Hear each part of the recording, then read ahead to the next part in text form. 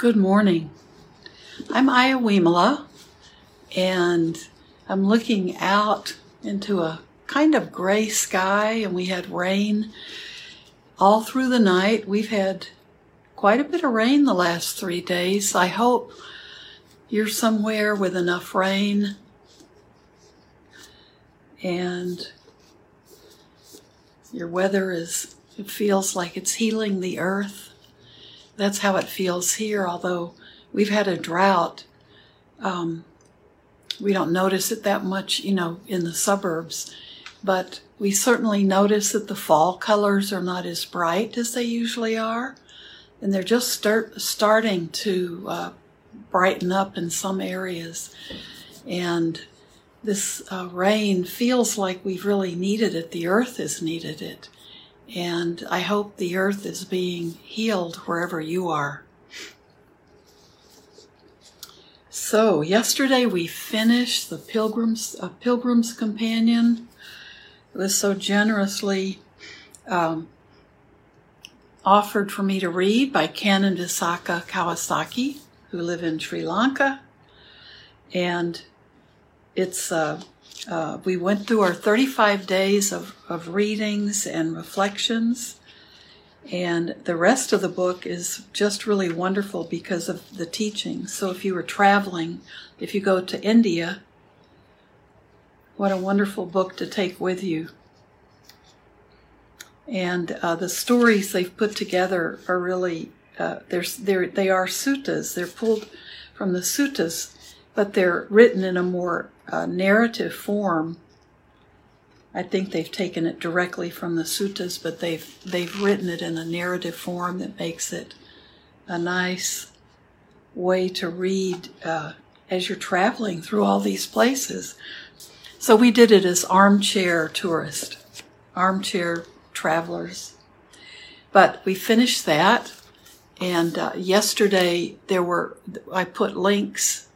Yesterday, Thursday, the 28th, there were people who put the links in the comments. So if you're interested in finding the book, some temples will have it, Buddhist temples will have it. We had it at our bookstore in Blue Lotus, so there might still be a few copies there, but there are some links how to find it on Amazon and how to find it with through the Buddhist Relief Organization, which is a wonderful project that the Kawasakis are deeply involved in, and they're doing so many wonderful things with any donations to help in Sri Lanka, to help people live better lives and help them with the teachings. So what I wanted to do today, I'm working with this book. You might be familiar to it, and it's probably upside down, I'm sure, for you. It's a book by Gil Fronsdal, who's a wonderful insight meditation teacher, and he's in California, in Redwood City, has his own center and retreat center. This book is called Steps to Liberation, the Buddha's Eightfold Path. And with a group I'm working with, one group, we're using this book to study, and we're now on Right Livelihood, and I'm also using in another book group Bhikkhu Bodhi's book on the Eightfold Path. So it's wonderful to have the two to be working with. They're different types of books, but I wanted to read today just something at the end of his book, at the end of this book that Gil wrote. And he does go into the additional, the last chapter of the book is from the Eightfold Path to the Tenfold Path. So I'm not going to read about the 9th and 10th parts of the path, but I do want to read his last 2 pages of the book, because it's just really beautiful, and I think it's very important to think about. So this is from Steps to Liberation, the Buddha's Eightfold Path by Gil Fronsdal. Okay, for most people, I'm going to skip down one paragraph. I want to get beyond those 2 extra steps. Because ultimate freedom does not in itself require any beliefs, Buddhism is particularly sensitive to the problems of clinging to beliefs, interpretations, and stories. An important part of living the Eightfold Path is loosening the grip on our views, including views about ourselves. A significant experience of release shows us that we don't need to be defined by any self-concept or identity. More tenacious than clinging to beliefs is the clinging stemming from the drives of sensual desire and hostility. Even when people know that such clinging causes suffering, it can be difficult to let go. Even the wisest people can easily succumb to these. This is where practicing the Eightfold Path is important. It provides a satisfying sense of well-being that is an effective alternative to desire or anger. Our strong drives can relax and fade away when something better is being experienced. Often enough, it is not helpful to be instructed to let go of desire and aversions. More useful is relaxing deeply, settling into a unified sense of being and enjoying the pleasant feelings that can come with non-clinging. Sensual desire and hostility can then simply fade away. The most difficult areas of clinging to overcome are subtle forms of conceit, agitation, and ignorance. A person who is trying to let go of these can be caught in the conceit of individuality and personal agency. Sometimes the effort to let go agitates the mind. Believing there is something to let go of supports ignorance. The way to final release, final liberation, is to settle deeply into a relaxed, alert state where one doesn't try to do anything. Some people refer to this as a state of equanimity. Others refer to it as resting in being. It is with this kind of ease that the mind can let go of itself. The Eightfold Path is called a noble path because of the integrity and dignity it bestows. As it is not dependent on beliefs, those who walk this path do not champion Buddhism in opposition to the beliefs of others. In overcoming clinging, people on the path do not create conflict.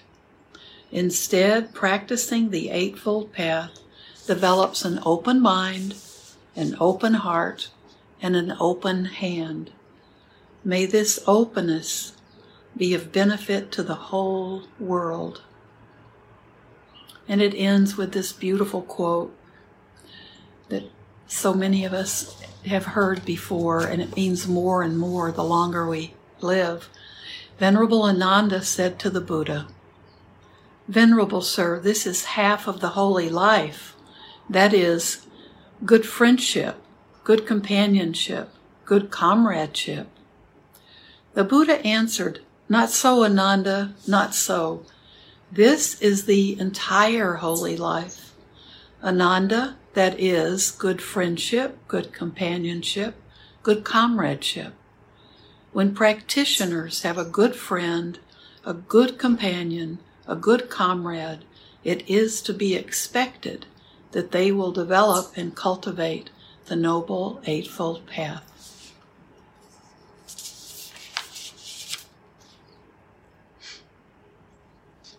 Wonderful. So this is it's a small book, and it has some wonderful reflections and encouragement to journal and keep track of your thoughts as you work through the book, so I recommend it. So why don't we use our time now to just sit together. I won't be doing a lot of guiding, but enough that we kind of keep going for our 15 minutes. But think about those words of equanimity is when we can get into that relaxed but attentive state. And without the need to do something, especially to do something or fix something, right? We become more and more an observer. And the importance of having noble friends, that just kind of makes this path natural, a natural way to be. And I know when I listen to Bhante Ji talk, especially Bhante Gunaratana, Bhante Ji, he is often talking about the Eightfold Path is about harmony, as are the precepts. It's all about being harmonious with others, with the earth, and that's what we're pulled to when we have the noble friends and want to live a peaceful, harmless life. That's all of these things are about harmony. So, wonderful thoughts to think. So why don't we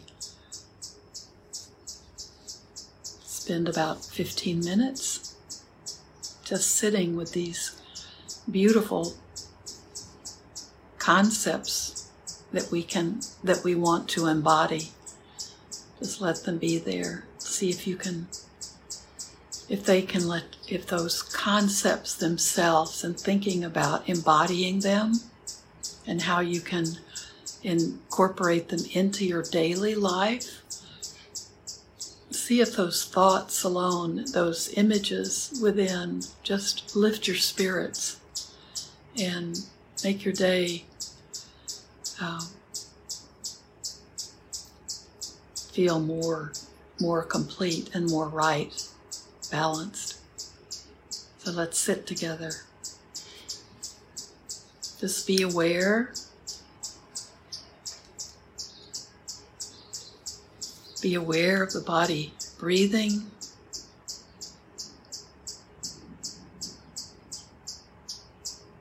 Just allow your shoulders to move back a bit and your spine to be lifted up. No matter what posture you're in, you can do this. And then you'll love the feeling that your lungs have more space, so their capacity to take in oxygen is increased. Just your normal breath will become deeper.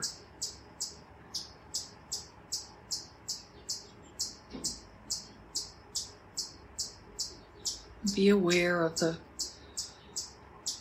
body doing this for us. The body breathes for us.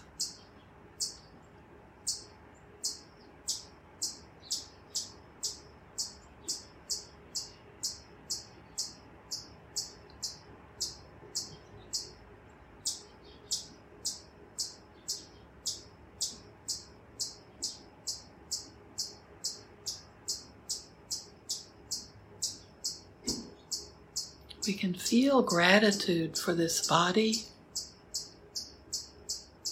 that supports life.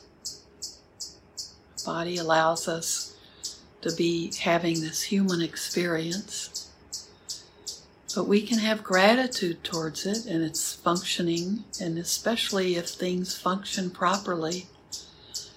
We can have gratitude, but we still do not want to become overly attached to the body.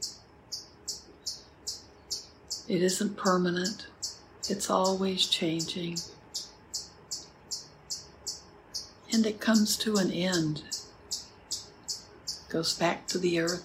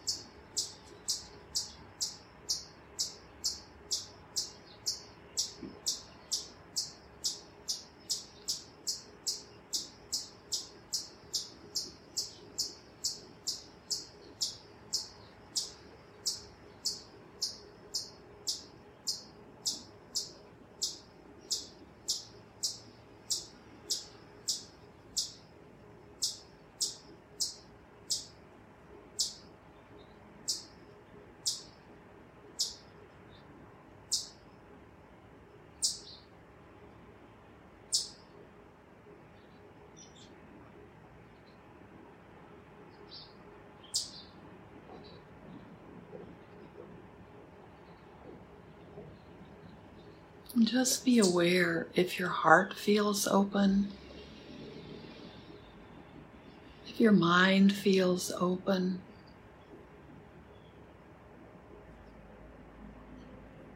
And any aversion or any greed will start tightening that. It'll just tighten up.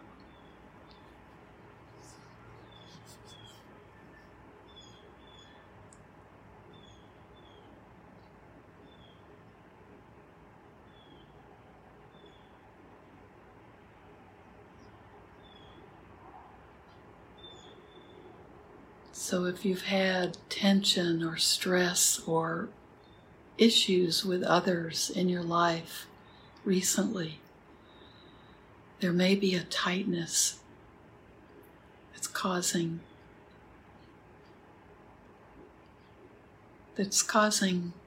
discomfort, that's causing stress in your body.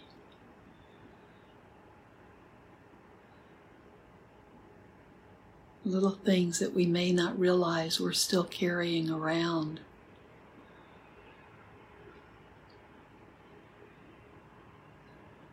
So as you breathe in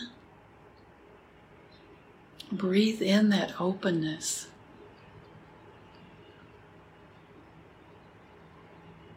And as you exhale, just relieve the tension, the tightness. That tension and tightness can become aversion, can become wanting, greed.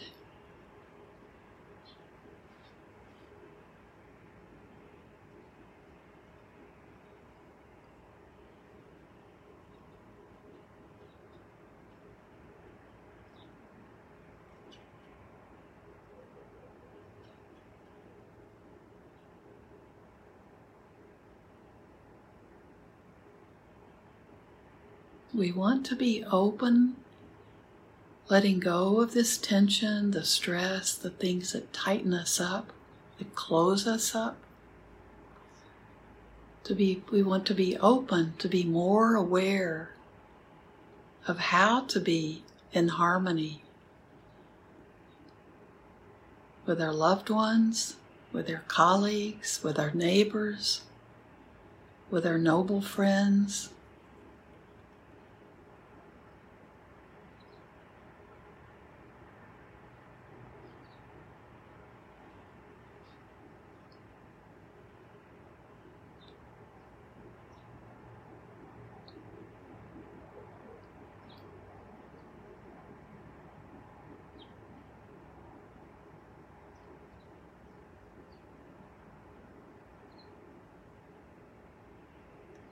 We can feel this in our bodies rather than thinking through it, trying to analyze it or fix something.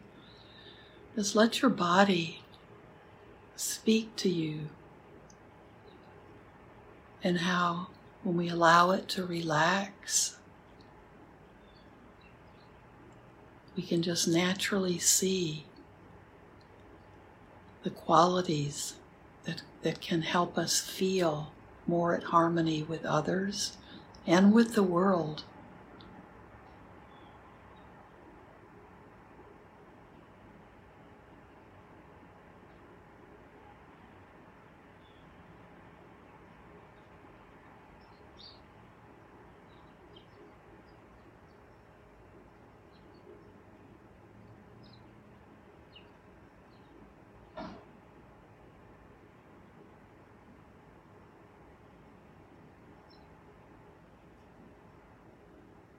Our natural state is to be more open, to have an open heart, an open mind.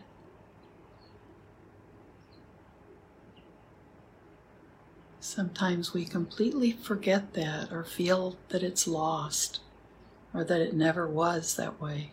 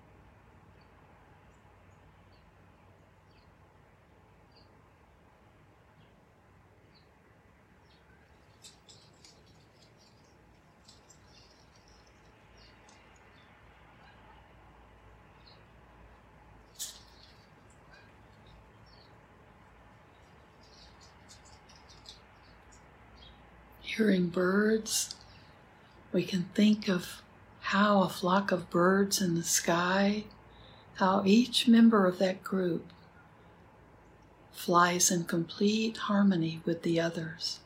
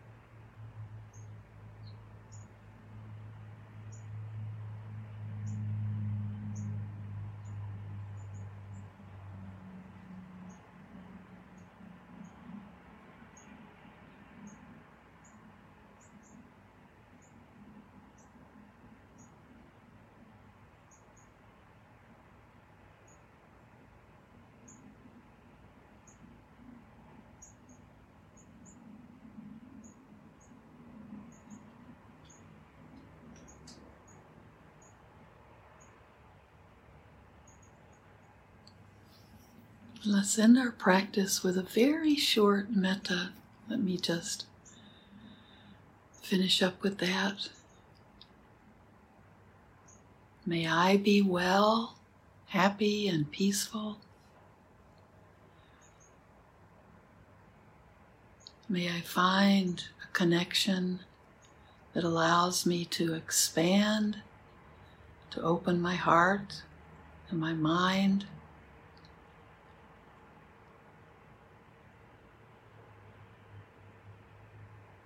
May my loved ones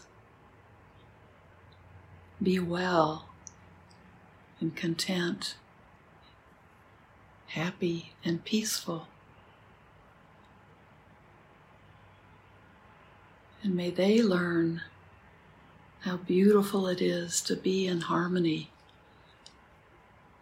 with each other and with the world, the beautiful natural world. And may all the people I haven't met yet, the strangers in my life, may they be well and feel safe and be happy.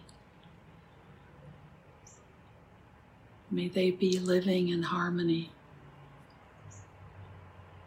And may all beings everywhere throughout the world, human throughout the world and into the entire universe. All human beings, non-human beings, all animals and creatures, all spirits and devas, all beings being born and beings dying, may they all be safe, happy, at peace, and living in harmony with each other and with the universe. Thank you. And if you have more time, remember this is a good time just to continue with that quiet mind. And we can move towards that beautiful concept of equanimity.